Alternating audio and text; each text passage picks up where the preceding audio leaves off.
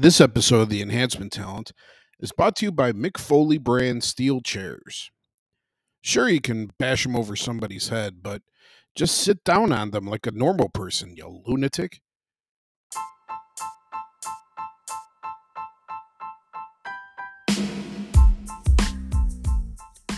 This week on the Enhancement Talent, we venture down to the land of extreme for the next leg of our tag team tournament. Join us as we determine the best tag team in ECW history.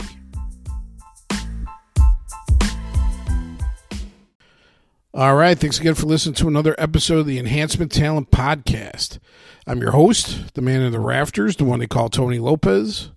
With me tonight, as always, the other half of the amazing Lopez cousins, Dr. Bob Lopez. How you doing tonight, Bob? I'm doing great, sir. How about yourself? Doing good. Just sitting here, side-eyeing some Fall Brawl 94. I think it'll be all right. Getting some old school WCW in. It's kind of keep the mood of last week's episode going, since, that turned out to be a really good bracket. How about you? How are things going? Just living that dream, brother. Yep. Living the dream. Mm-hmm. Awesome. Yes, sir. What you said you were Fall Brawl. Which Fall Brawl are you watching? I'm one behind you. I just started. It was Fall Brawl 93. So the main match to start off was William Regal versus Ricky Steamboat. And when I saw that those two were in the ring, I was like, oh, I actually want to watch this because I'm sure this will be a great fight. So I did not go further on because I didn't have a chance to actually watch the match. Yeah. But I'm 1 year behind you. I'll catch up. Well, that means William Regal opens up Fall Brawl twice in a row because he's the opening match in Fall Brawl 94 with Mark Marrow. And damn, he just booted him right in the damn mouth. That looked real. He's a handsome man, that man. Yeah, he is. He's a man's man. Well, speaking of man's men, out in beautiful Cary, Illinois, the Warsaw Blonde himself, Adam Kolavic. How you doing tonight, Adam? I'm doing good. I feel a little left out that I don't have a TV up here, so I don't have any Fall Brawl on, but I will tell you that the opening match of Fall Brawl 95, I just looked it up, Johnny B. Bad versus Brian Pillman. Oh, wow. So Johnny B. Bad makes it 2 in a row the next year. Mm-hmm. Wow. The wild man. Unfortunately, he wins against Brian Pillman. So, well, yeah, Pillman was on his last legs by Fall Brawl 95 in WCW. Unfortunately.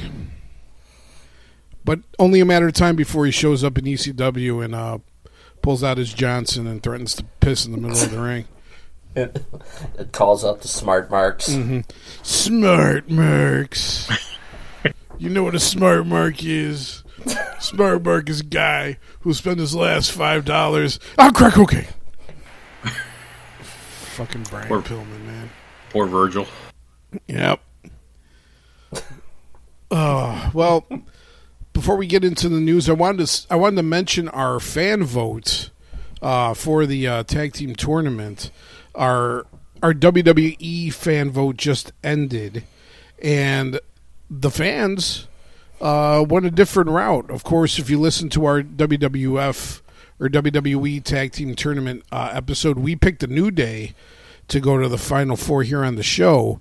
But in the fan vote, they went with the Hart Foundation going out and making it to the Final Four, the winner of the WWE bracket. The WCW fan vote just started today, so we'll see how that one shakes out. But nasty boys all the way. Yeah, they're already losing the Harlem Heat as it should be. I'm going on the vote right now. There you go. Go vote. You too, Adam. You got to vote too. And all you listeners out there in Enhancement Talent Land, go out and vote in the fan vote. What I noticed that in the WWE one, we were running into a lot of ties. And, we had to do some Royal Rumble 93 or 94. Yeah, right. Yeah, so we had to do some tiebreakers, which kind of made the tournament go a little bit longer than I wanted it to. So I'm going to make a rule now that instead of ties, if the vote is tied by the end of the voting period, the higher seed will advance. Because, if we keep on doing these tiebreakers, it's going to last, weeks after we've already done this. Did you actually vote for the Nasty Boys? Yeah. Yeah. Oh, man, you're going to mess around and actually get them advancing. Who we guys got in the match? We want the bowlers to unite and move forward. Yeah, the female professional bowlers to take out the Ebony Experience. Who do you guys have in a match? The Nasty Boys or Dalton Castle's boys? Oh, Dalton Castle's boys, of course. Easily. Yeah. But Adam, now you have to cancel Bob's vote. You have to go up there and vote for Harlem Heat. After we get off. Okay. I can get on. This is rigged. This is rigged. Bob's just trying to raise awareness for female professional bowling. That's all he's Exactly. Yes. They don't get enough love. Female professional bowlers awareness night. Everybody has a day. There's a day for everything. So today is female professional bowlers awareness day. With Hall of Fame female professional bowler Brian Knobs. Oh shit! All right, the vote swung 75-25 now. Okay, I cast my vote for Harlem Heat. Ridiculous. Hey, I'm afraid of Booker. I'm afraid of Booker T. I don't want to mess with him. And make sure you vote for every match too, because we got to get. Yeah, we got to do these up right. But yeah, that's the fan vote. WCW has just started. Who will join the Hart Foundation in the Final Four of the fan vote? Like I said, we already have on the show half of our Final Four determined. We have the New Day and the Road Warriors both going to the Final Four. And tonight we're going to determine which ECW tag team is going to make up the third of the Final Four. So stay tuned for that. But before we do that, let's get into some wrestling news. Not a lot of news to report on tonight, which is kind of an escape from last week because we spent like a fucking hour on wrestling news last week. It was a good solid hour. There was lots of cool stuff to talk about. There was a lot of stuff to talk about, but there's just a little bit to talk about this week. I wanted to touch base on the new Endeavor WWE combination, the new company that's going to be formed in the aftermath of the sale to the Endeavor Group from WWE. The specifics of the sale are Endeavor Group is going to take a 51% majority ownership of this new group, with 49% going to the WWE and its shareholders. Vince McMahon, their executive team, and all those other shareholders are going to get 49% of ownership of this new company. So while Vince McMahon is back in a role as an executive director of WWE, and is in charge basically of WWE as a sovereign, as that part of the company, the overall boss is still Ari Emanuel, the owner of Endeavor Group, and the buck is stopping with him now and not Vince. And I just wanted to talk about that with you guys because for the last 40 plus years, Vince has been very used to being the head honcho. He's been the guy who, the buck stopped with him. He had last word on everything. And he's in a position now where that might not necessarily be the case. The details of his rehiring are he signed a 2-year contract for his employment back into the company, but by doing so, he has to follow a code of conduct, which he never had to before, in WWE, and plus, obviously, and plus the company has really come out and said that there's going to be zero tolerance when it comes to any sort of sexual harassment or any of the shit that, got Vince in trouble this past fall. So I wanted to present to you guys, how do you think Vince is going to handle all this? A, not being the boss of bosses anymore, and B, having to actually, reel it in as far as not being a sex pervert, pretty much. Bob, let's start with you. How do you think Vince is going to handle all this?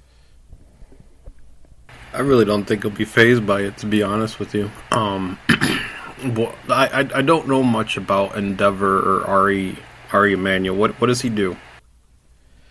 He was a Hollywood agent. That's how he got started, and that's where he made the majority of his money. And then he founded this Endeavor group, which got a lot of investors going. Eventually, they got big enough to buy the UFC from the Fertitta brothers, and they made a ton of money doing that. And now they've swallowed up WWE as well. Yeah. So, well, if that's his background and stuff like that, I don't really see him having a background in wrestling. Yeah, he's the main boss. I get it now, but if he was the main boss for the UFC as well. Dana White's still the man that's in charge, and Dana White's still the face piece of the UFC. They let him run that aspect of it and let him still be Dana White and do what he's got to do. So I think they'll let Vince do the same thing. Let him run the wrestling aspect of things, because I don't really see this Ari Emanuel coming in and running it. Yeah, obviously they're going to be strict on it, and I think Vince knows that, especially with what he went through. All these lawsuits that we're going through, his name being, thrown everywhere from newspapers to all these other articles, and, the money that we talked about that he had to repay back and stuff like that. So obviously his image is smeared there, but I think he'll go ahead and play by the rules now that he's back in the picture, as long as he gets to be a part of the wrestling thing. But I don't see a change for him, to be honest. Okay. How about you, Adam? What do you think Vince is going to handle this? I'm mostly in agreement. There's 9 billion reasons why Vince can play ball. Isn't that what they sold it for? Yeah, they sold it for about $9 billion. That's not like $9 billion cash. That's like stocks and all this other kind of stuff. But even still, it was a pretty hefty penny. Yeah, so I mean, in terms of curbing his discretions, there's 9 billion reasons why he can pursue whatever is going on there that I don't want to know about, and not keep, not have it in the company. There's millions of other women out there for him, so I think he can play ball there. I think the interesting thing, I agree with Bob that I'm sure they're gonna Endeavor's gonna let WWE's people do their thing. The question I have is, I'm wondering if there's going to be some sort of power struggle going on. Will McMahon and Triple H both try to get in Ari Emanuel's ear and say, hey, this is my vision, we should go this direction. I find it very interesting that, we talked about on the last episode how horrible the Raw after WrestleMania was and how negative the fan reaction was, and coincidentally or not, the following SmackDown and Raw from this Monday, Vince wasn't really involved in it. So what was that about, him being involved the night after WrestleMania, and then he comes off the radar again? So there's all this weirdness going on backstage. So I'm just wondering if there's going to be a tug of war with Ari Emanuel over who's truly running things, because it's obvious if you listen to the fans, they want Triple H to be in charge.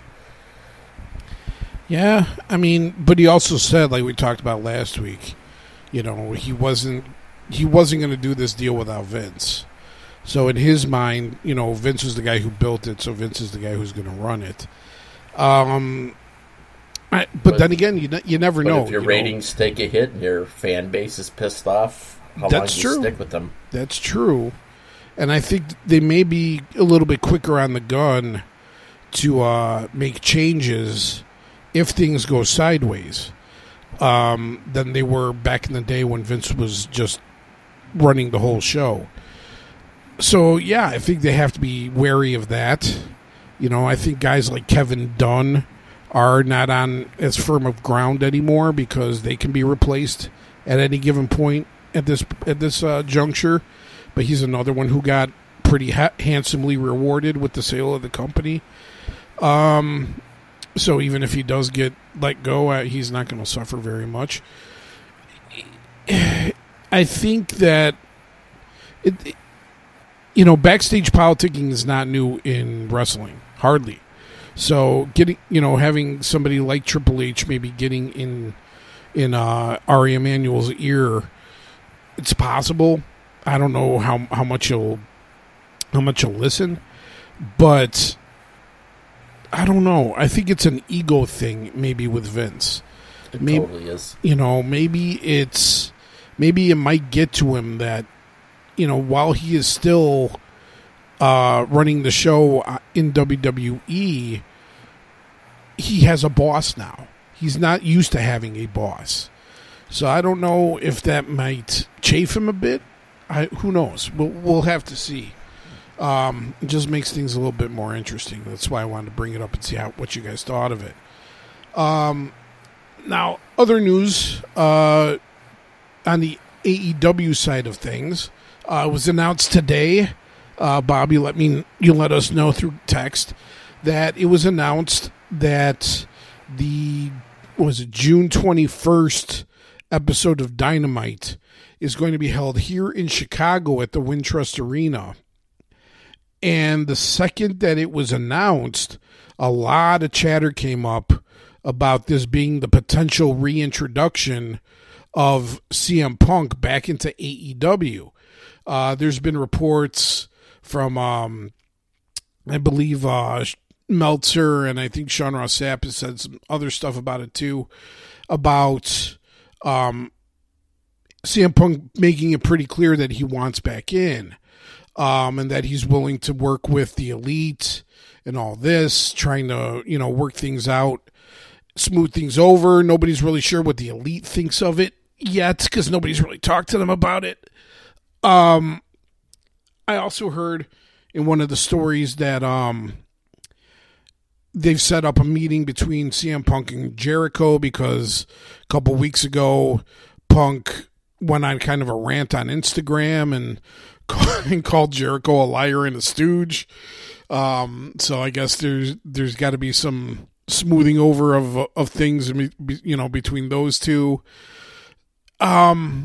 I just think that, I think it's only a matter of time before CM Punk comes back. They didn't fire him. I think if they were going to fire him, they would have done it by now. And there's just too much money to be made with him coming back. It's just the ratings, the numbers, everything will go up the second he comes back. There's no denying that. So for him to come back, especially before a big pay-per-view like Forbidden Door, and potentially getting into a program, maybe even with the Elite in time for All In, that's just, that the cash registers are chinging. You can already hear it.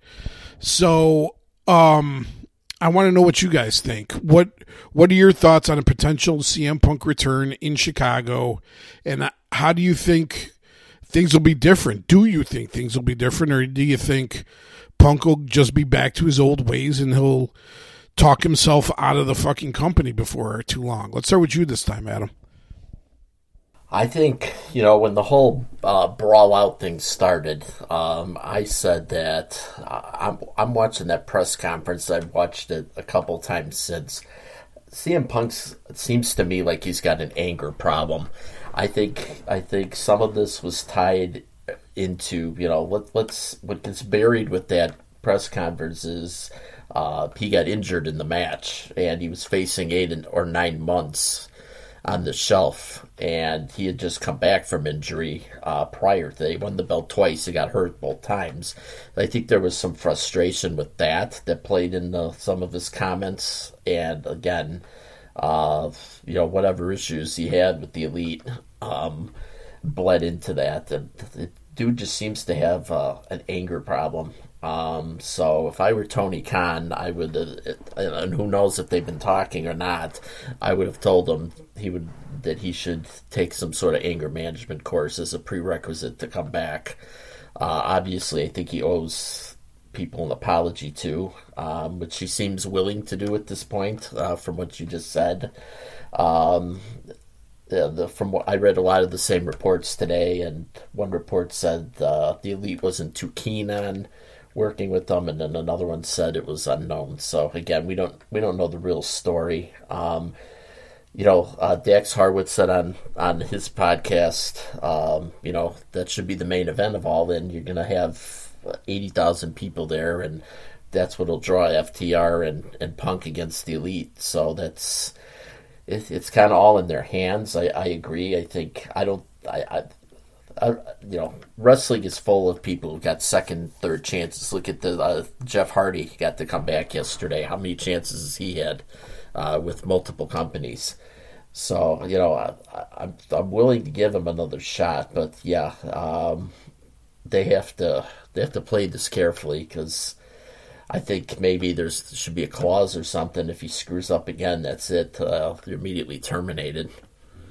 But it's obviously, it's going to get people talking. You're right, it'll draw. So ultimately, I think they'll work something out, but I think it's 50-50. He could be a good soldier like he was the first year and then unravel again, or maybe he learned his lesson, because where else is he going to go? Because I really don't see Triple H or Vince taking him back at this point. Well, I mean, when he talks, but yeah, I think, we'll see. I think if it's obvious, if he had the choice between WWE and AEW, he's siding with AEW first. But if the money's right, I'm sure he would have he'd go back to WWE. As far as him having an anger problem, I think that's true. I think he also has major trust issues. I think that's kind of obvious. The guy just doesn't trust anybody. And, all these things about, him possibly getting Colt Cabana, taken off TV and all this other shit, and him thinking that it was the Elite that started it by going, to Meltzer about all this other kind of stuff. Don't forget, I mean, this guy, in his own mind, he's been shit on by everybody his entire career, whether that's correct or not, whoever knows. That's his mind frame. So, I don't know. If he does come back, he would have to have a real big, mea culpa to the entire locker room, and even to the fans too. So we'll see how that goes.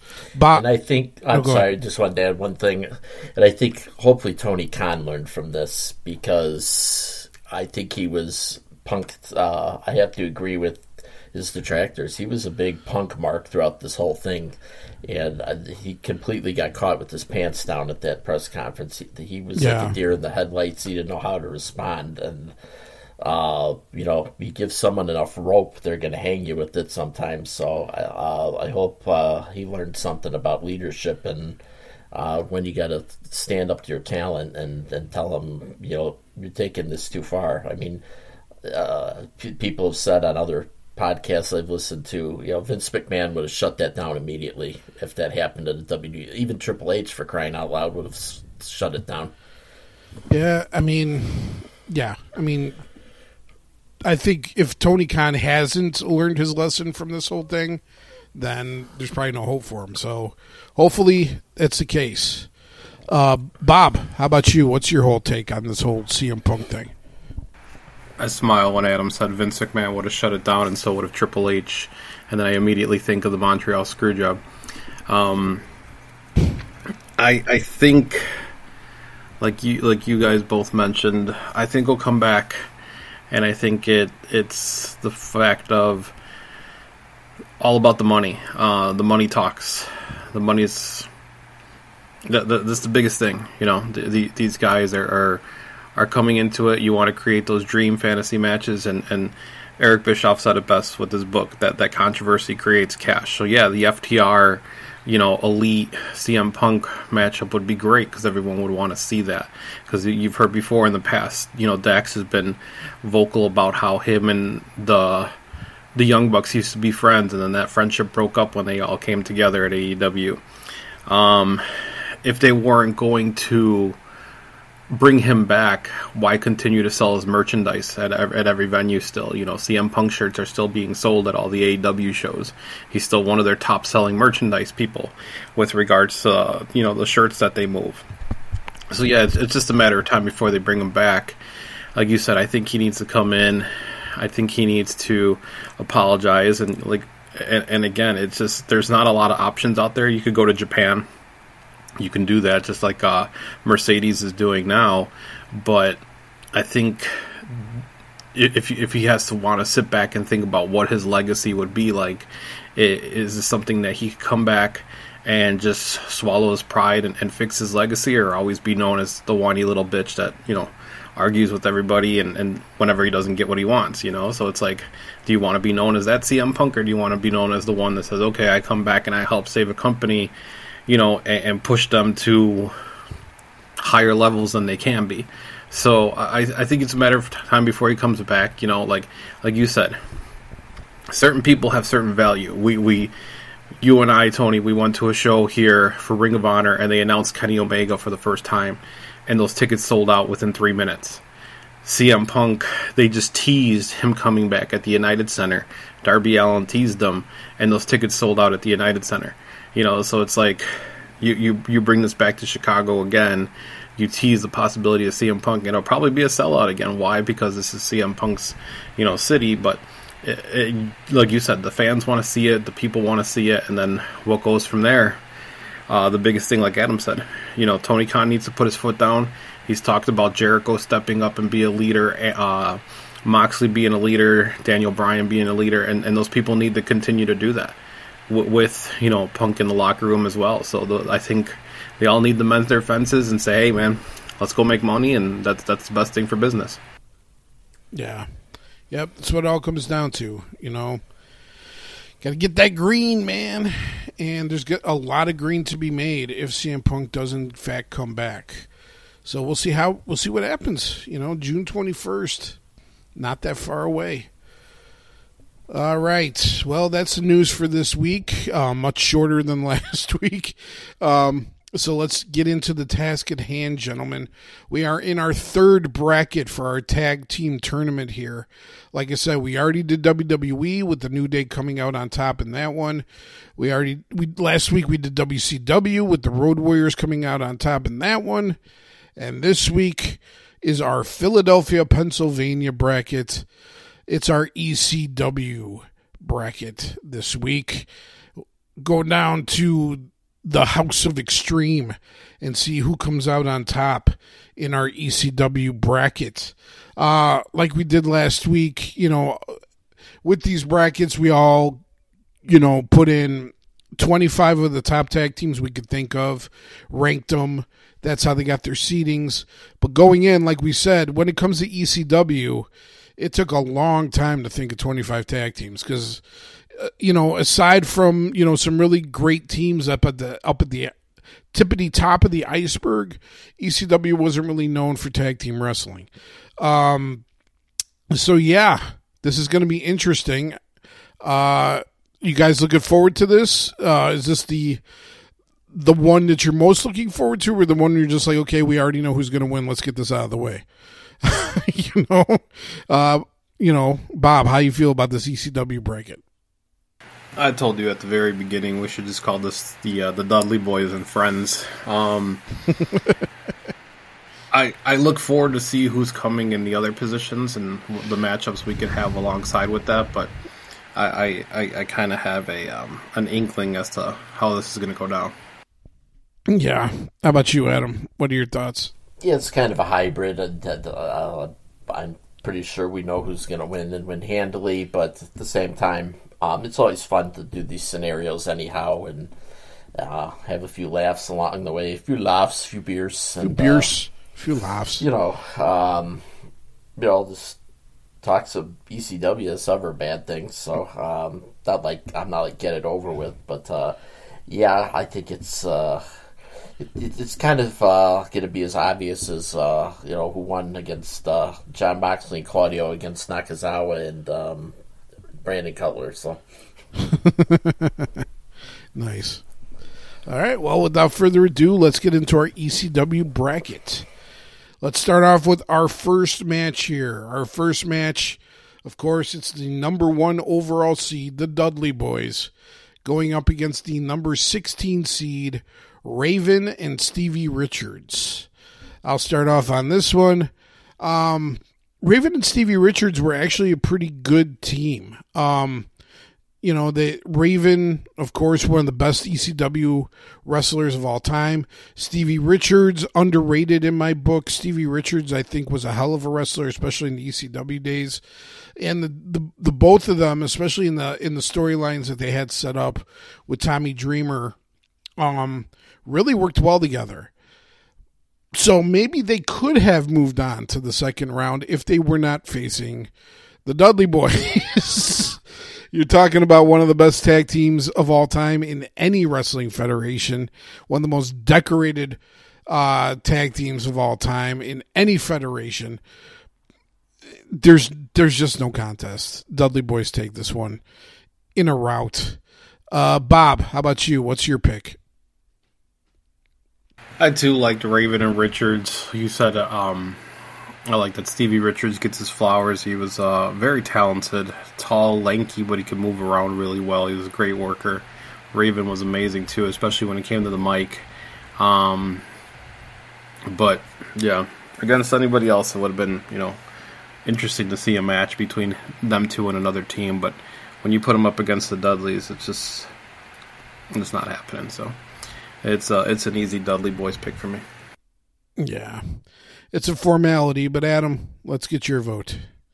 I think this match is definitely going to be more contested than the WCW 1 through 16, Harlem Heat and the Nasty Boys. I think it would definitely be much more of an entertaining match. Like you both said, Raven and Richards, two ECW greats. I dare to say that they would, if it wasn't for ECW, they wouldn't be where they are today. They worked in the Flock and Raven's Nest together, so there's a lot of cohesion there. But Bubba Ray and Devon are brothers, so have the same father, so we're told, according to Jim Ross. So it's again, there'll be some action, there'll be a lot of weapons involved, but this is elementary. Clean sweep for me. All right. So there we go. 3-0. The Dudley Boys roll past Raven and Stevie Richards and go on to the next round. All right. Next matchup, we have the number 8 overall seed, the Pitbulls, going up against the number 9 seed, Chris Chetty and Nova. Bob, let's start with you on this one. Who you got? Pitbulls or Chetty and Nova? I think the Nasty Boys would have done pretty decently in ECW if they were thrown in there. If you really think about it, yeah, maybe. I mean, by default with the total kind of lack of real teams in ECW, but and that's why I think they could have thrown down with the Harris brothers and the Samoan SWAT team, no problem. But I was always a big fan of Nova. I love Supernova. He was innovative before his time. Like, he was coming up with some moves that you had never seen before. Just very, very creative, especially, for what he did in the ring. Chris Chetty added to it. He was a fast high flyer. He played that pretty boy gimmick, he played it really well. So together they were pretty decent. As a team, they never won anything title-wise. They never won the belts at all. I felt like they were kind of thrown together as a team towards the end, when ECW's tag team department was kind of stalling, and Nova was better off on his own anyway. But When it came to the Pitbulls, ECW had something special with the Pitbulls. They were only there for a short period of time, but they just had this look, man. They were just two jack dudes, Pitbull 1 and Pitbull number 2. They came out and they would just destroy you, and they would destroy you with the power bombs and just the brute force. And Francine came out along with them, and they did win the belt. They actually won the belts from Raven and Stevie Richards. They defeated them for the belts, but as much as I like Chetty and Nova, I don't see them getting past the Pitbulls in this one. I think they just the brute force of it. Nova's got some talent, but I think Chetty's the weakest link in this one. So I go with the Pitbulls on this one. All right. How about you, Adam? What do you got, Chetty and Nova or the Pitbulls? I'm going to make it interesting. I'm not too familiar with the Pitbulls. That was kind of before my time watching ECW, so I'm not too familiar with them. As Bob just mentioned, they only had one title reign. I know they're a big part of the early days, but I like Chetty and Nova as a team. Like Bob mentioned, Nova was very underrated. Should have had a singles run. I saw a few of their matches live. They're a young team. They're an exciting team. I think they scored the upset here. I'm going to make it interesting. Put Tony on the spot. All right. Well, let's see here. I was a big fan of Chetty and Nova. They had really good chemistry together. Nova, of course, was a offensive innovator, just pulling shit off in the ring that I hadn't really seen before. And Chetty was a good worker. He was Taz's cousin, right? Chris Chetty. So he had some genetic advantages, I guess, being a generation of that family. But I don't know, the Pitbulls. I think I have to go with Bob on this one. The Pitbulls were a formidable team. I like the old school throwback, Pitbull number 1 and Pitbull number 2. I like that. They were just like a uniform, old school, just bruiser tag team. And I think they had a little bit more cohesion than Chris Chetty and Nova did. So it's close, but I'll go with the Pitbulls on this one. So in a 2-1 vote, the Pitbulls advance over Chris Chetty and Nova. All right, let's get to our next match here. It's the number 4 seed, the Public Enemy, Flyboy Rocco Rock and Johnny Grunge, going up against the number 13 seed, Too Cold Scorpio and the Sandman. Adam, let's start with you on this one. Who you got, Public Enemy or Scorpio and Sandman? I'm going to keep causing trouble here. Public Enemy, of course, is one of the most decorated teams in ECW. In fact, they have the highest number of combined days, 4 reigns, 369 days, which really isn't terribly much if you think about it. But I don't know. I think, again, I wasn't watching the early part. That's when they were dominant. And obviously everyone knows how they went over in WCW and WWF. Sandman is a legend. Scorpio is a great wrestler. Sandman can match the brutality, and Scorpio can hit him with some scientific moves. So I'm gonna take the team of Scorpio and Sandman. All right. Well, it comes to me. Scorpio and Sandman, they were a good team, but when I think of Scorpio and Sandman, I don't think of their tag team. I think of them individually as singles wrestlers. Their tag team was not really much to be desired. But when I think of Public Enemy, yeah, they had rough runs in WWE and WCW, but it was in ECW where they made their name. They were one of the biggest things in ECW, especially in those early days of the company. You really couldn't discount them. As like I said, as corny as their runs were in the other federations, they worked out really well in ECW. And yeah, That's why I'm going with Public Enemy on this one. Bob, you're the tiebreaker. Who you got, Public Enemy or Scorpio and the Sandman? Well, when you look at their title reigns, Adam mentioned, Public Enemy had the belt 4 times for the longest time, 369 days. One of the times they actually defended the belts was against the Sandman and Scorpio, and they defeated him there. But when the Sandman and Scorpio actually did win their belts, they had one reign for 62 days. It was Public Enemy that they defeated in November to remember to win the title belts. I see exactly both points that everyone's pointing out. I do see the Sandman, and we've talked about him in the past and how much we loved him. And Scorpio is just a super athletic freak, doing a lot of stuff at that time. Those moonsault flips where he would spin his body was just amazing. Super talented. But again, just like you said, I see them as more individual wrestlers than tag team stars. Public Enemy, Rocco Rock could wrestle. If you watch them together, Rocco Rock was really talented in the ring.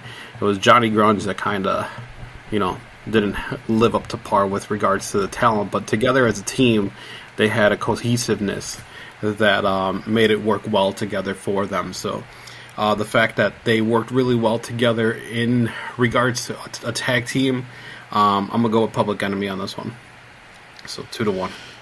All right, there we go. Yeah, in a 2-1 vote, it is Public Enemy going on to the next round over Scorpio and the Sandman. All right, we've had some tight votes so far this round. Let's see if we can keep that going. In our next match, we have the number 5 overall seed, New Jack and Mustafa Saeed, the Gangstas, going up against, as I mentioned before, the team of Doug Furnas and Phil LaFon. I'll start this one off. Furnas and LaFon were good, solid, technical wrestlers. I would not put them on par with what FTR kind of is now, but as far as a no frills kind of tag team, I think there's no really comparing those two. But as far as a no frills tag team goes, I would say that it's a weaker version of an FTR in ECW with Furnas and LaFon. You don't have to agree with me, Bob. It's fine. They were better than FTR. Better. They were FTR before FTR was born. Yeah.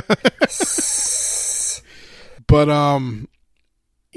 they were great. I have nothing bad to say about Furnas and LaFon.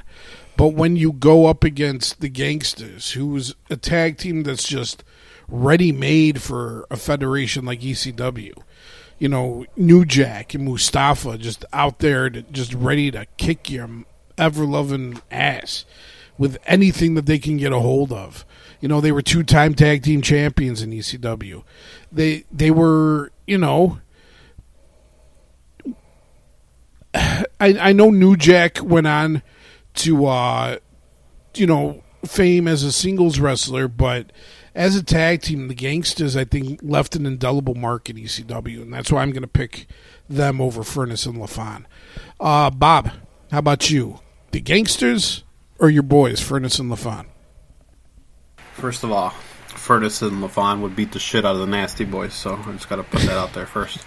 Well, we're in agreement on that, yeah. I agree with that, too. You should call them by their proper name. They were called the Can-Am Connection. So get that right. First of all. I'm sorry. If you're going to drop knowledge, drop it like that. And you also need to refer to them as one-time ECW Tag Team Champions. They held the belt for one day, if you recall. They beat the FBI and then they lost it the same day. But anyway, I liked Furnas and LaFon. I thought they were pretty interesting together. Doug Furnas was a bigger guy. He was like the brute strength of the team, and Phil LaFon was like the solid finesse guy of the team. Together, where they worked really real hand in hand, and I think you nailed it. Definitely not on the level of what FTR is, but they were more like the gatekeepers of the tag team division. They were the team that you would put in there, and they would make them have any team have a great match. So if you looked really well against Furnas and LaFon, you moved on and, you got a shot at the belts, and if you didn't, you didn't, So it's like, I feel like they were the ones that were out there to make others look good. So with regards to that, I give them their props. But you said the Gangsters were made perfectly for what ECW was. You could have brute strength, you could have all the finesse you want. You have New Jack, who's as crazy as they come.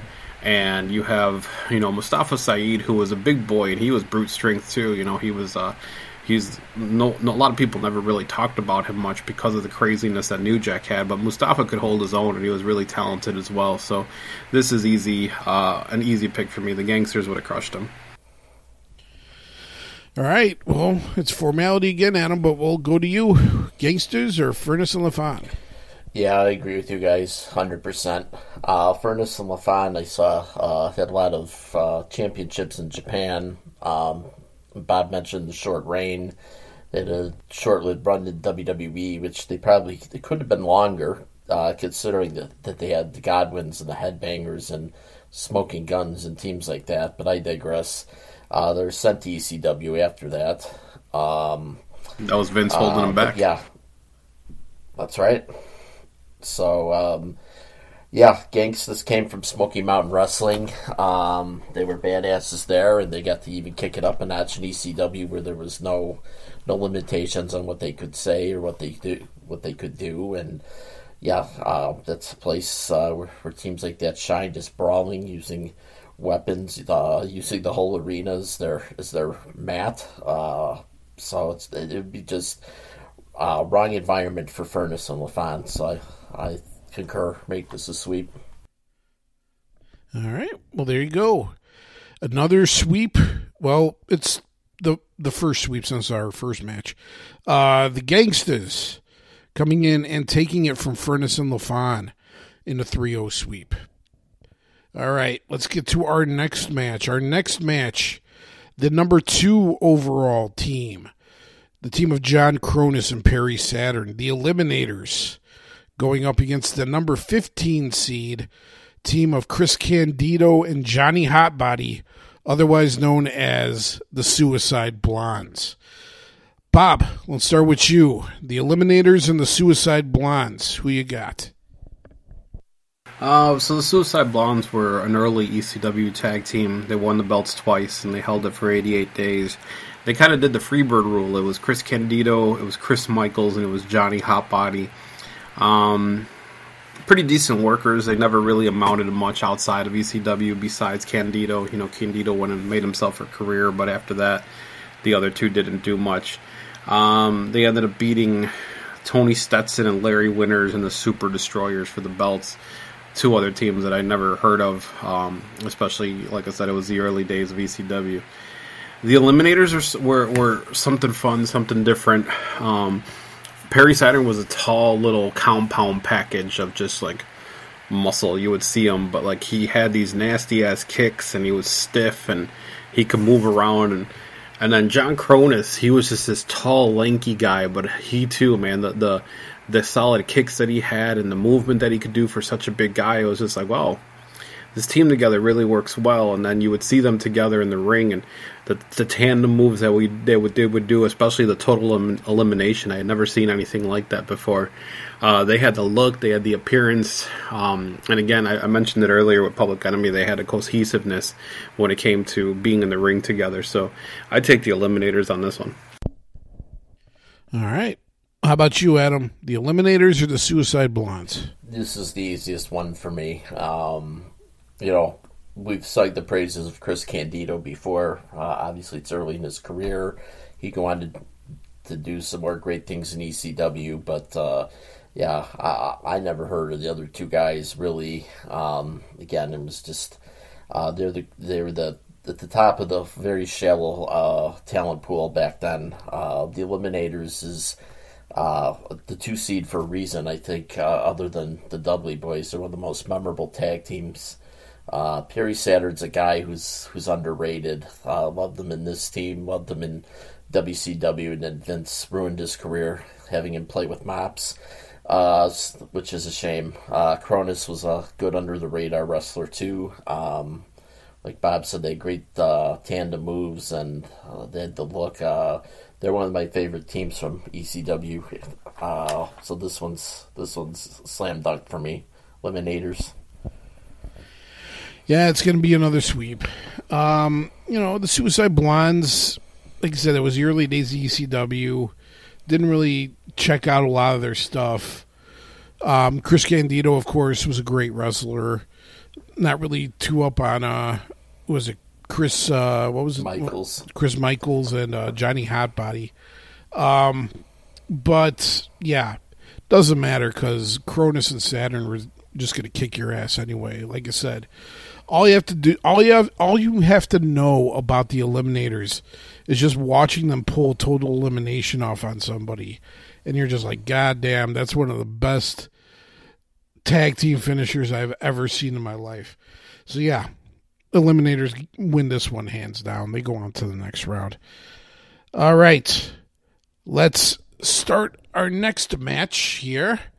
We have the number 7 overall Danny Doring and Amish Roadkill going up against the number 10 seed Dean Malenko and Chris Benoit. Adam, let's go with you. Malenko and Benoit versus Doring and Roadkill. Who do you got? Doring and Roadkill were a fun team. They're a heel team. Doring could work pretty well. Amish Roadkill, for a big guy, could move pretty decent too. They're a very odd pairing, but somehow it worked. I kind of like the whole odd couple dynamic with them. So they're always fun, always entertaining. They're the last ever ECW tag champions before the company folded. Probably could have gotten a couple more reigns in there. But I'm sorry. Malenko and Benoit are two of the greatest technical wrestlers of all time. Even in the hardcore environment of ECW, I mean, it's the stiff chops, the submission holds, all the stuff that Malenko and Benoit could do, they could easily handle that style. Again, Doring and Roadkill, good team for a long time. It's been fun and entertaining match, but they get schooled by the Professor and the Crippler. Going Malenko, Benoit.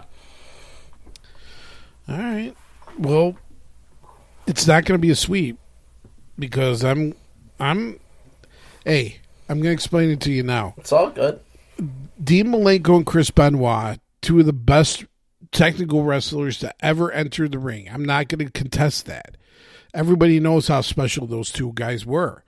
And, they were always allies, in WCW. They were part of the Radicals in WWE.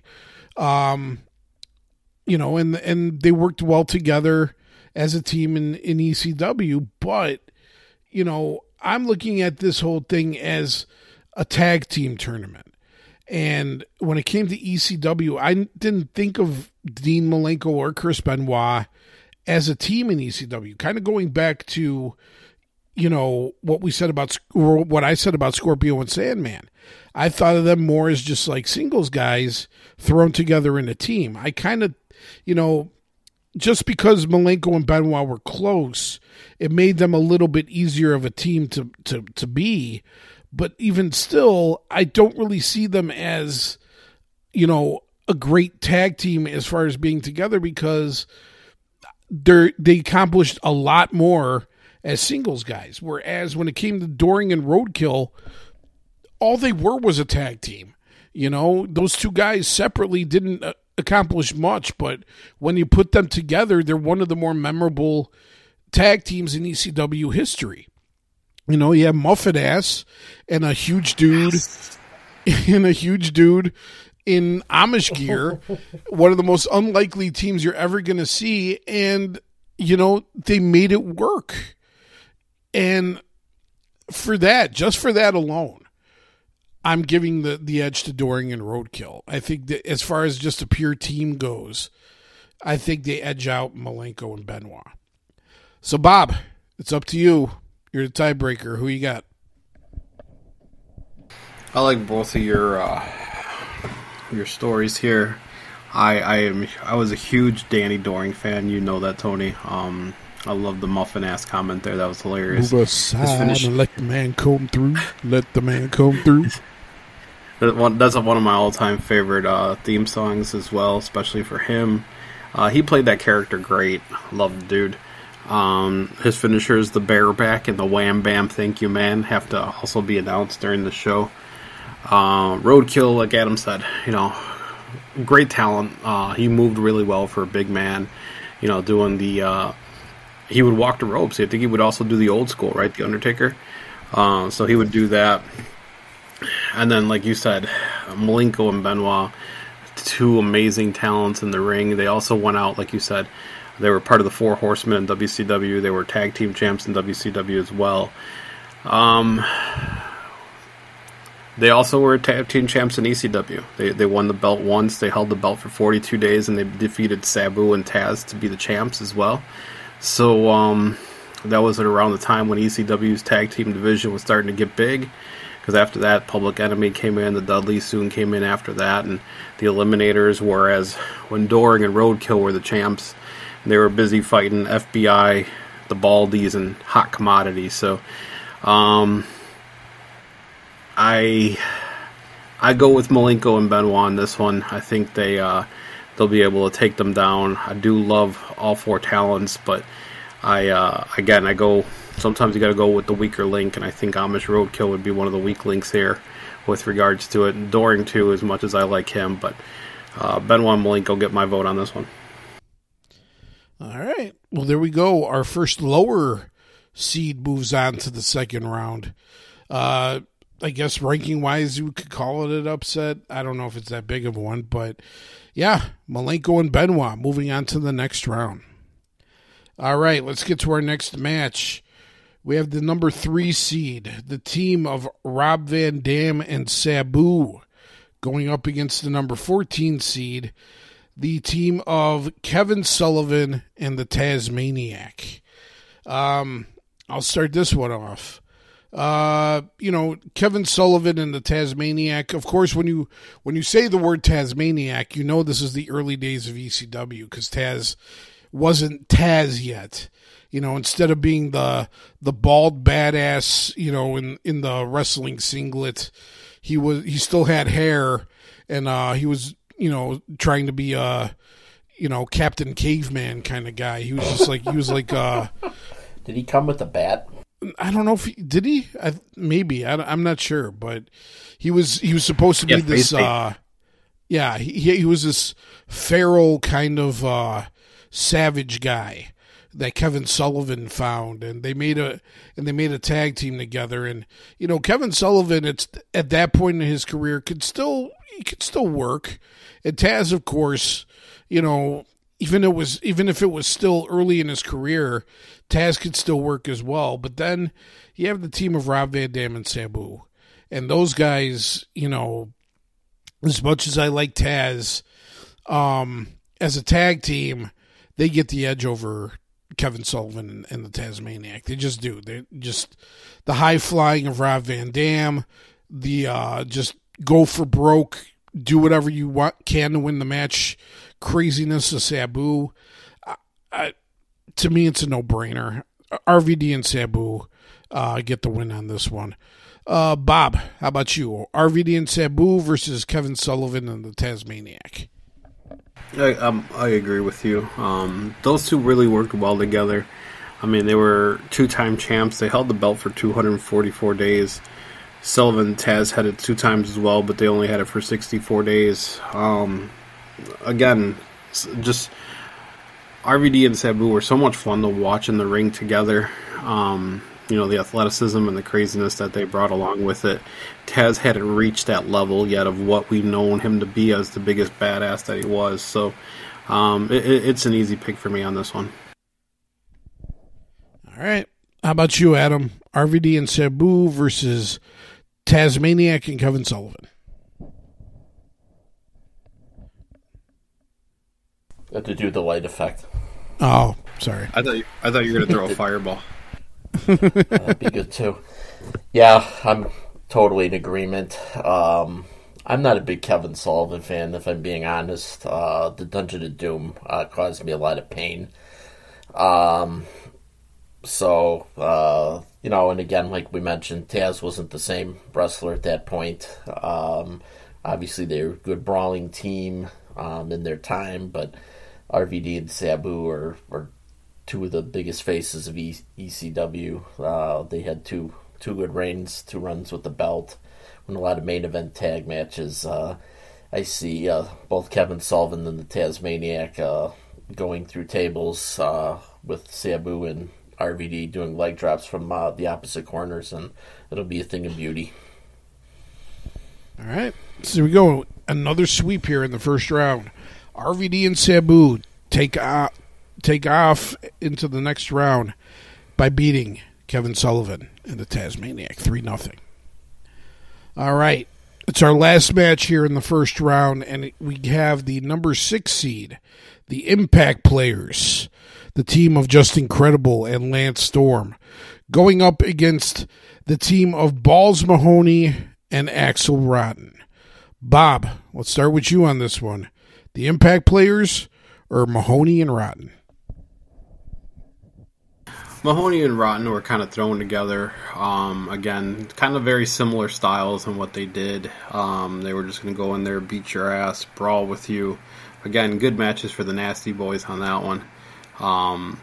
They, would tables, chairs, whatever they could get a hands on. That's what, whenever you watched one of their matches, you would expect someone to go through a table, someone get their ass kicked with a chair. And that was what you would typically expected with the Balls Mahoney Axel Rotten match. The Impact Players, I was surprised when I saw it that they were a dominating tag team for ECW, but they held the belts twice for 79 days. I thought they would have held the belts for such a longer period of time. They worked really well together. Just Incredible was great with that tag team. Lance Storm was the glue that held it together. Credible was kind of like I wouldn't say like a full-out brawler, but he wasn't a great technical wrestler, where Lance Storm, could just out-wrestle the shit out of anybody he wanted to. And I feel like that they would have done that easily with regards to Balls and Axel Rotten. So I go with the Impact Players on this one. All right, Adam, who you got? Impact Players or Balls Mahoney and Axel Rotten? Yeah, I agree. The Impact Players was an underrated team. I was kind of surprised, too, that they only had 2 brief runs. Just Incredible, kind of inherited the Singapore Cane after the Sandman had his cup of coffee in WCW. So I could see a lot of chair shots being administered by him, a lot of kendo stick shots. Obviously, Storm is technical master, as previously mentioned. There's just a lot more under the hood there. Balls is a decent worker. He was kind of a poor man's Mick Foley. He took a lot of big bumps, took a lot of chair shots to the head. Axel Rotten was just a straight up brawler. Never did much for me. As Bob mentioned, they're kind of thrown together because they're similar types of wrestlers, but that's not going to be enough to beat 2 top tier talents in ECW like Storm and Just Incredible. So yeah, this is an easy one for me. Impact Players. Yeah, it's going to be another sweep. You guys just pretty much said it all. The team of the Impact Players, Balls Mahoney and Axel Rotten, they were good at what they did, but you're not going to get over a team like Storm and Just Incredible with what they had. So, yeah, enough said. Impact Players go on to the next round. All right, that brings us to the second round here of the tournament, our Elite Eight. And starting off this round, we have our number 1 seed, the Dudley Boys, going up against the number 8 seed, Pitbulls. All right. Is this, do I start on this one, or does Adam? I think, Adam, you start on this one, I believe. Yeah. Adam, Dudleys or the Pitbulls? Yeah, this one's pretty easy for me, too. Obviously, as you guys mentioned, Pitbulls were an intimidating team in the early days of ECW. They could throw down, they could fight. Very old school type of team, but the Dudleys could fight as good as anybody.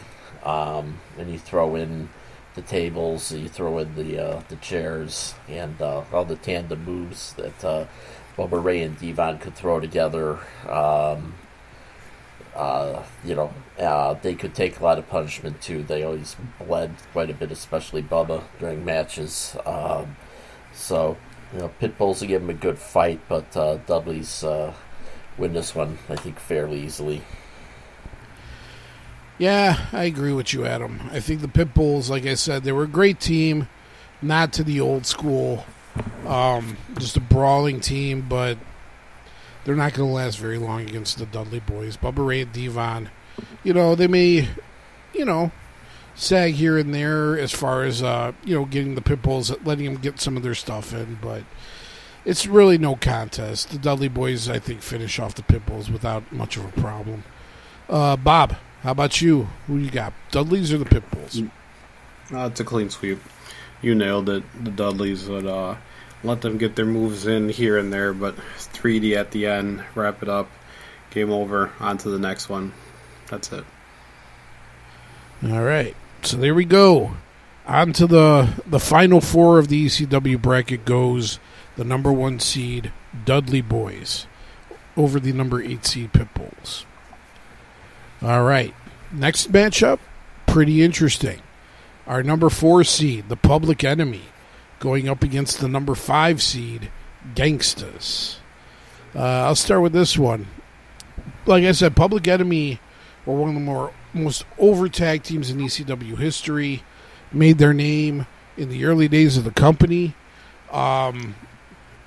Definitely over with the crowd. They got over with ECW crowds like they never did with any other crowd, and honestly I was kind of surprised by that. I thought that an ECW team would have thought they were kind of corny, but the ECW fans ate Public Enemy up. They loved it. But you know what, I'm thinking that when it comes to teaming up and going up against the Gangstas, I think this is where Public Enemy's luck kind of runs out.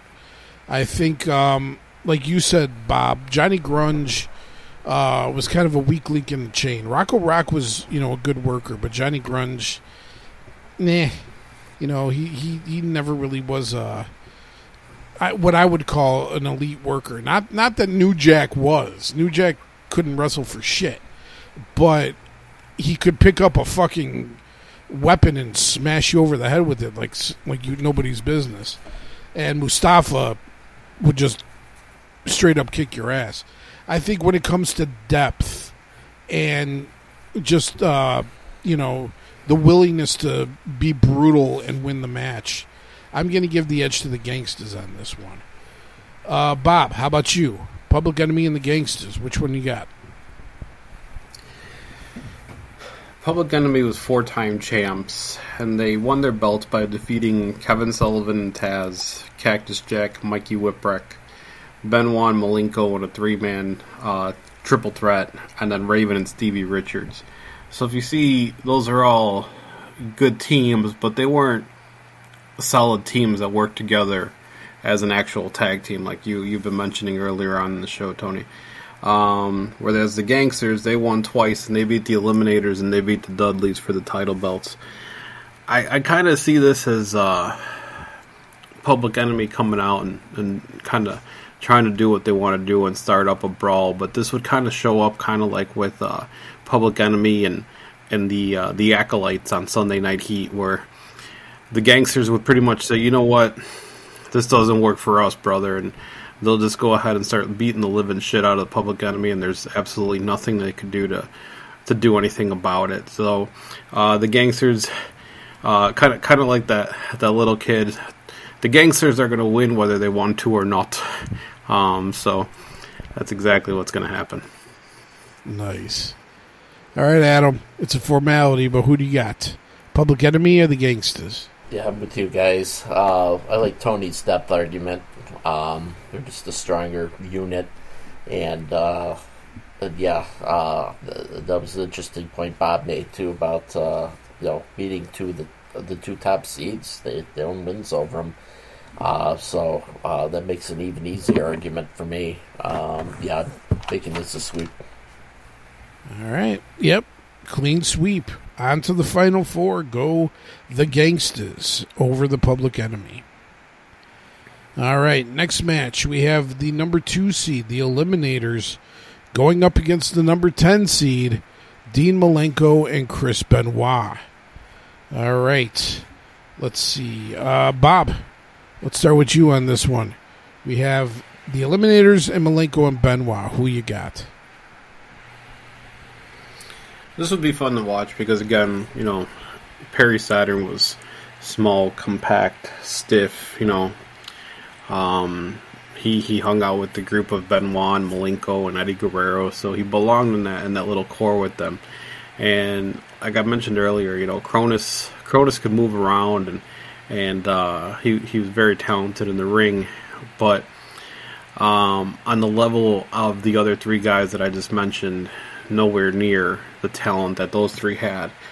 When I think about it, the Eliminators were great to watch in the ring, but if I had to put it all together, I would give this to Malenko and Benoit. If you think about it, one of the reasons why the Eliminators broke up was because Perry Saturn said that Cronus never had it in him. He didn't have the passion. He didn't have the want to put it all into professional wrestling, whereas Perry Saturn did, Benoit did, Dean Malenko did. He would say that pretty much Cronus was just in it for the paycheck and nothing else. So I go with Malenko and Benoit here just because of Cronus would be in the weakest link. All right. How about you, Adam? Eliminators or Malenko and Benoit? Well, I'm going to put Tony on the spot because I'm going to go with the Eliminators. Again, it's be a great match, very fun to watch, but I'm going to use the cohesion argument here. They're just a more decorated team. And when they were, we're talking in our prime here, so when they're at their best, they're winning a lot of titles and beating a lot of top teams because they had more matches together. I think the double team moves, they'd have more of those in supply and be a narrow matchup, but I see the Eliminators pulling it out. All right, well, that makes me the tiebreaker. And you know what, Bob? I think you sold me. I think you sold me on Malenko and Benoit over the Eliminators. You sold me with that last part that you said about the Eliminators breaking up and it being because of John Cronus. Yeah, when you look at it, Saturn, of course, was the stronger of the two. And what we've talked about here, the weak link in the chain is always going to cost you. And yeah, I don't see John Cronus being able to step up to a team like Malenko and Benoit. I love the Eliminators, I really do.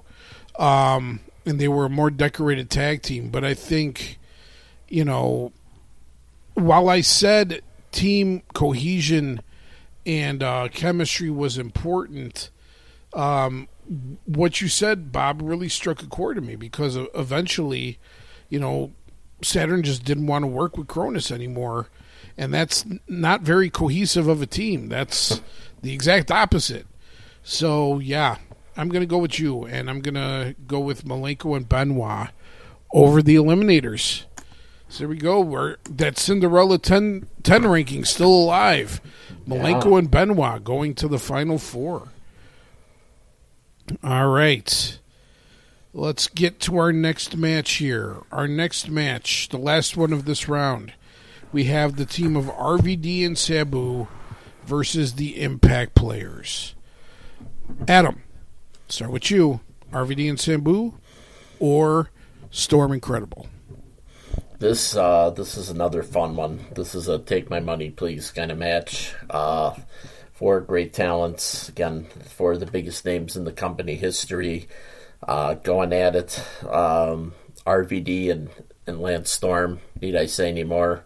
They've done battle before, had some great matches. Sabu, ECW legend, so many great matches. Just incredible. Maybe not as big a name as the first three, but he really came into his own as a wrestler in ECW. I'm going to have to go with the experience factor, and again, I'd say out of those four, Credible's kind of the weakest link, I think. I think Sabu and Van Dam, they work together longer, ECW was made for those two. They were two of the best company history, and they had success as a tag team, like genuine success. So I'm going Sabu and RVD.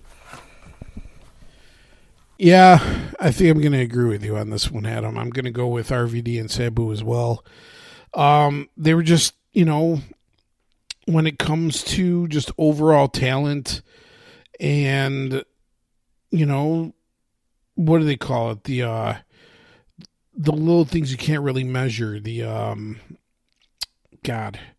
used to say that bullshit about Derek Jeter. He had the intangibles, I guess. RVD and Sabu have the edge as far as the intangibles go.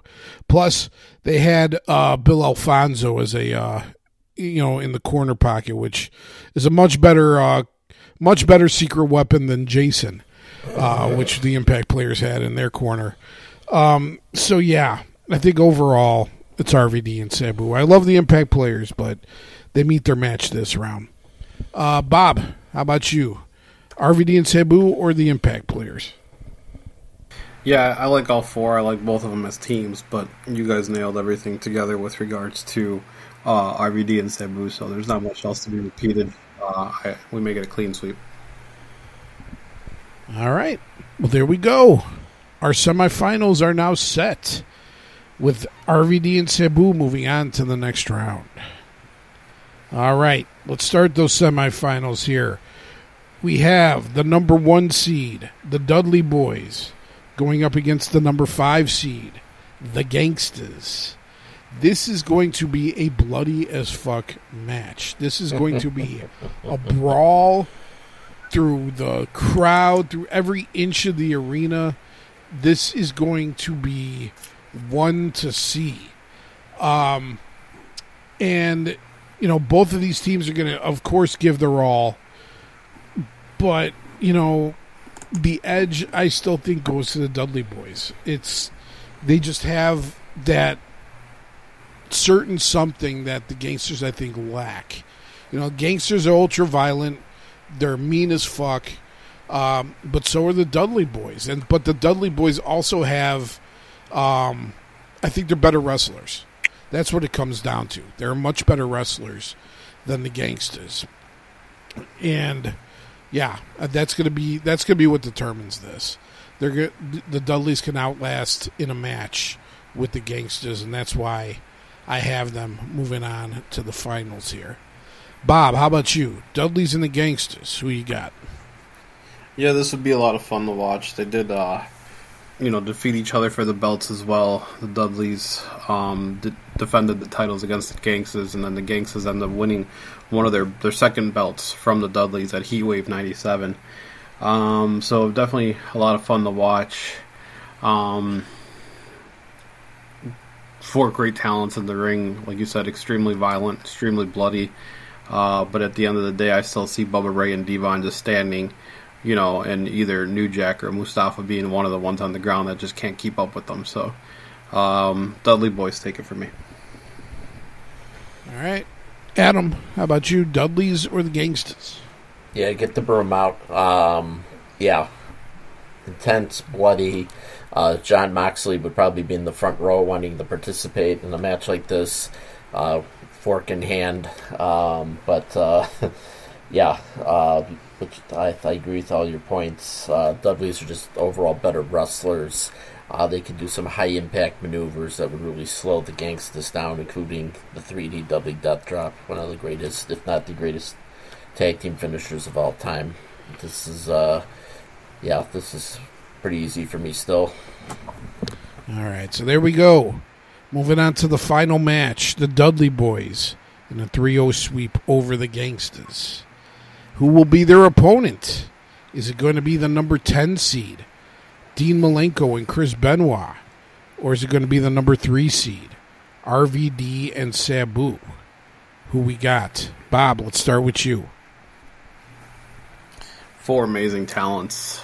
This would be fun to watch, all of them together. When Malenko and Benoit won the title, they defeated Sabu, but his partner at that time was Taz. RVD and Sabu together as a team, they defeated the Dudleys for the belts, and then they won it from Chris Candido and Lance Storm after it was vacant.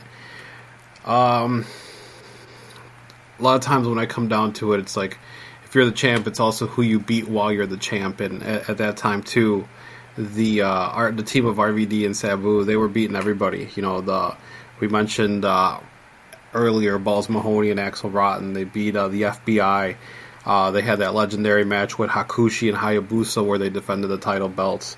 They beat Bam Bam Bigelow and Shane Douglas, and they also beat the Dudleys. So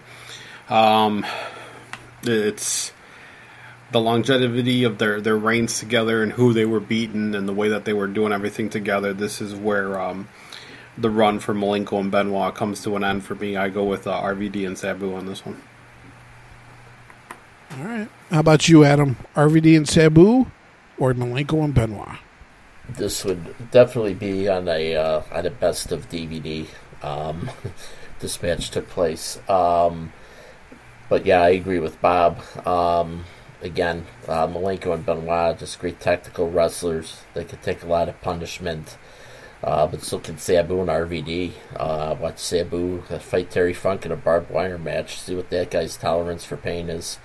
RVD's quickness, I think, also is a huge factor here. Not that Benoit and Malenko are slow, but he was a different breed of cat. I don't think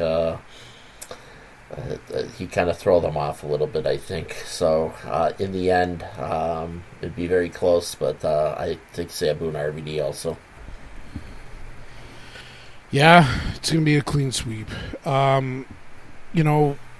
Malenko and Benoit, their Cinderella story comes to an end. Not really a Cinderella story because, like I said, these are two of the best that ever entered the ring.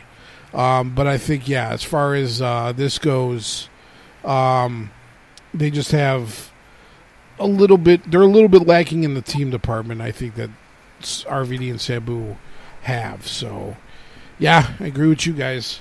RVD and Sabu are going on to the finals over Dean Malenko and Chris Benoit. So here we go. The final match in our ECW bracket. We have the number 1 seed, the Dudley Boys, going up against the number 3 seed, RVD and Sabu. Adam, we start with you on this one. Who do you got? So it's a little tougher than I thought, just because Sabu and RVD are legends. Obviously, they'd have the crowd on their side. They're on the Mount Rushmore of ECW, and they're a formidable team. It's not like a team like Sabu and Taz or Raven and Tommy Dreamer where they held the belts but they hated each other. They had genuine respect between them. But what does it for me, despite RVD's quickness and Sabu's ability, high-flying abilities, again, the Dudleys are leather tough, and the deciding factor for me is the Dudleys were the ones to end the 2 reigns of RVD and Sabu. So when it came down to the nitty-gritty, to when it mattered the most, the Dudleys were the team that was on top. Again, I think they're under the radar as wrestlers a little bit. Don't get quite as much credit as some other ECW talent because they were tag team mostly, but they're the most cohesive and the most decorated. So I'm giving the Dudleys the nod.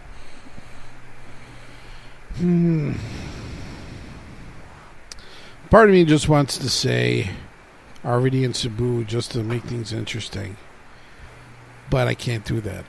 I just can't do that. RVD and Sabu were a great team, but the Dudleys are a transcendent fucking team. They really are. when you say the Dudley Boys, it doesn't matter if you were alive for ECW or not. You know who they are. Be it in ECW, WWE, Impact, wherever it is you saw the Dudley Boys, or Team 3D as they were known in Impact. They were just, the personification of great tag team wrestling. And,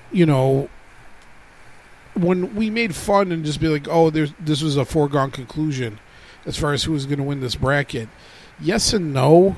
I think as we were talking about it more, I think I didn't really give a lot of the tag teams here in ECW a fair shake because there were some great teams, but none of them, in my opinion, can touch the Dudley Boys. They were just on another level than anybody in ECW. So, yeah, they win this one.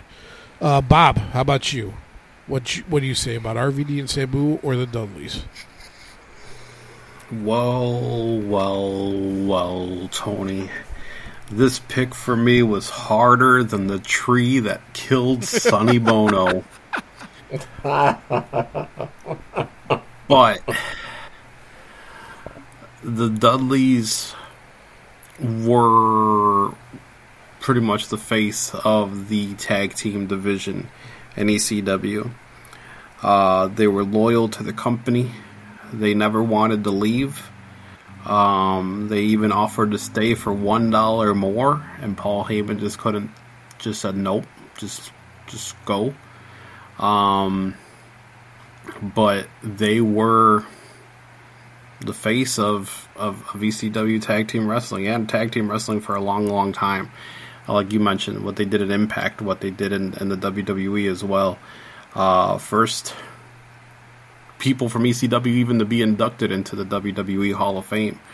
RVD and Sabu, special talents, craziness, what they brought to the ring, amazing what they did in the ring.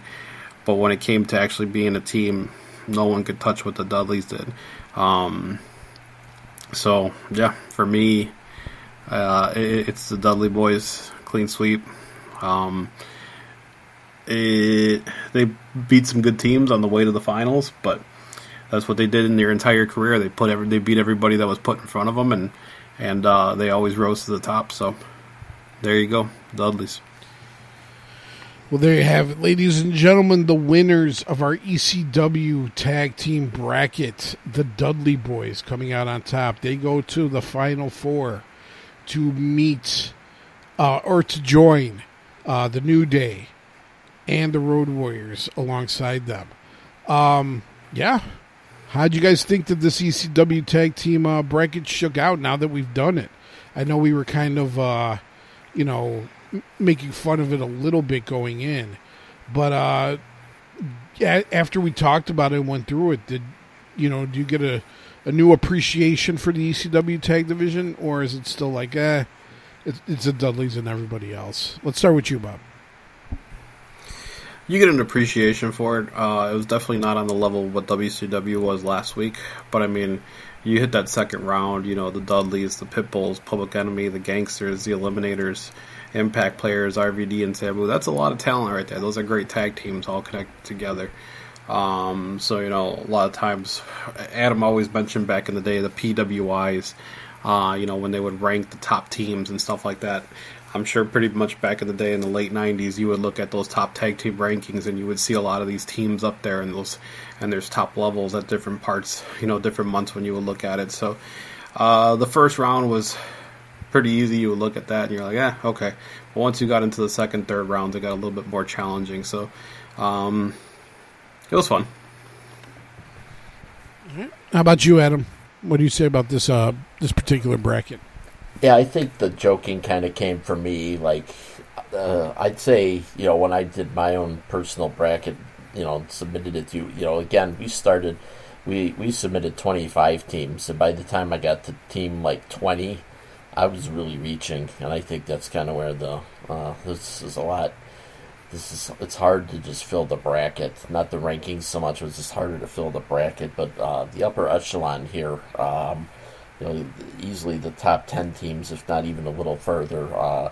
A number 10 team made the run to the Final Four. So there's a lot of solid, great teams here, and some great matchups to think about, and that I would pay to see. So just like all the other brackets, it was great to discuss, and it was fun to do. Maybe not the deepest, but still great conversation, discussion about it. Yeah, most definitely. So there you go, folks. Our ECW bracket is now complete, and join us next week as we round out our tournament here with the fourth of the four Final Four entrants as we hit our Jacksonville, Florida regional, and we do our AEW / Ring of Honor bracket. That's gonna be an interesting one. So stay tuned next week for that one. All right, well, that's the show for this week. But before we go, like we do every week, let's give you our Match of the Week picks. These are matches that we give you guys to watch in the meantime, in between time, before we get back to you with our next show. Adam, let's start with you. What's your Match of the Week pick this week? I wanted to tie in an ECW tag match, and I wanted to do one with the Dudley Boys. So the first one that came to mind for me is probably hard for fans to find, but I'm going to mention it anyway and then give you a different match. I think we were all there at the Villa Park Odeum in 1999 when the Dudleys took on Balls Mahoney and Spike Dudley, and Bubba cut one of the craziest promos you'll ever hear. It was just insane. You got to see Balls Mahoney powerbomb through a flaming table at that event. So that was just, they'll never forget that as long as I live that night. But very, very close to that was Heatwave 99. Same teams went at it, and Bubba cut a scathing promo during that particular match as well. A lot of the same spots with the flaming table, and it just gives you a sense of just what an amazing, different, crazy tag team the Dudley Boys truly were. So I'm going to go with that. All right. How about you, Bob? What's your Match of the Week pick this week? Please find that promo that Adam was talking about from the Odeum. You'll actually see a very young me in there. We went to that show. We were third row. I remember I had my brother, and if you recall, he pisses off the fans so much that some dude that was kitty corner for me threw a chair at Bubba Ray Dudley during the promo, and then security just pounced on him and beat his ass so quickly. But then Bubba riled up the crowd and told people to throw chairs in the ring, and here we are, third row, and I'm hovering over my little brother just because I don't want him to get squashed with this shit. Because your brother was like, he was like 10 at the time, right? This was what? 99. If it was 99? 99? 99. My brother was 10, 11 years old. Yeah. Yeah, so I took him to an ECW show. Proud of it. Yeah, because if you also have that the Hulk Hogan wannabe right there in the front row too. That they completely tore a new one into as well. So see that promo, and then afterwards watch. 26 years ago today, on this day, was ECW's first ever pay-per-view. It was barely legal. April 13th of 97. And the very first opening match on that pay-per-view was the first time I ever got to see the Dudley Boys and the Eliminators wrestle against each other. It's not the greatest of matches because it's kind of cut short. If you remember, Bubba Ray Dudley breaks his ankle during the match, but to see how bad the Dudleys, like how badasses the Dudleys are, he continues to wrestle the match with a broken ankle. And you could clearly tell when he breaks it, it's early in the match, but he still finishes the match and does everything he had to do, and just saw the passion of what ECW was, because that was their make it or break it deal that they had. So if you get a chance, check out that match. Yeah. Well, my Match of the Week pick this week, I believe I already had it as a Match of the Week pick, but I'll do it again because we're talking about ECW, and this is probably one of the best ECW tag matches of all time. From Heatwave 98, we talked about it earlier. RVD and Sabu versus Hayabusa and blinking. Shinsei Shinsaki or Shinsei Shinsaki, yeah. Otherwise known as Hakushi in WWE. That's right. Shinsei Shinsaki, and just fucking awesome tag match. If you guys have it, or you can watch it on Peacock. It's Heatwave '98. It's you won't regret it. It's one of the best tag team matches, not in just ECW history, but wrestling history as a whole, in my opinion. So go check that one out. All right. Well, that's the show this week. We want to hear from you guys. 2 ways to do it, of course. There's the email address. You can email us at enhancementtalent316@gmail.com. That's enhancementtalent316@gmail.com. Or you can do what everybody else does and join our Facebook fan page. Go to Facebook, look up the Enhancement Talent, and click that join button. We're all admins. We'll see you. We'll, add you to the group. You guys can post whatever you want, poll questions, show suggestions, memes, jokes, news, whatever you want to post. We have a great community there, and just want to share the wealth as far as the wrestling fans are concerned on our group page.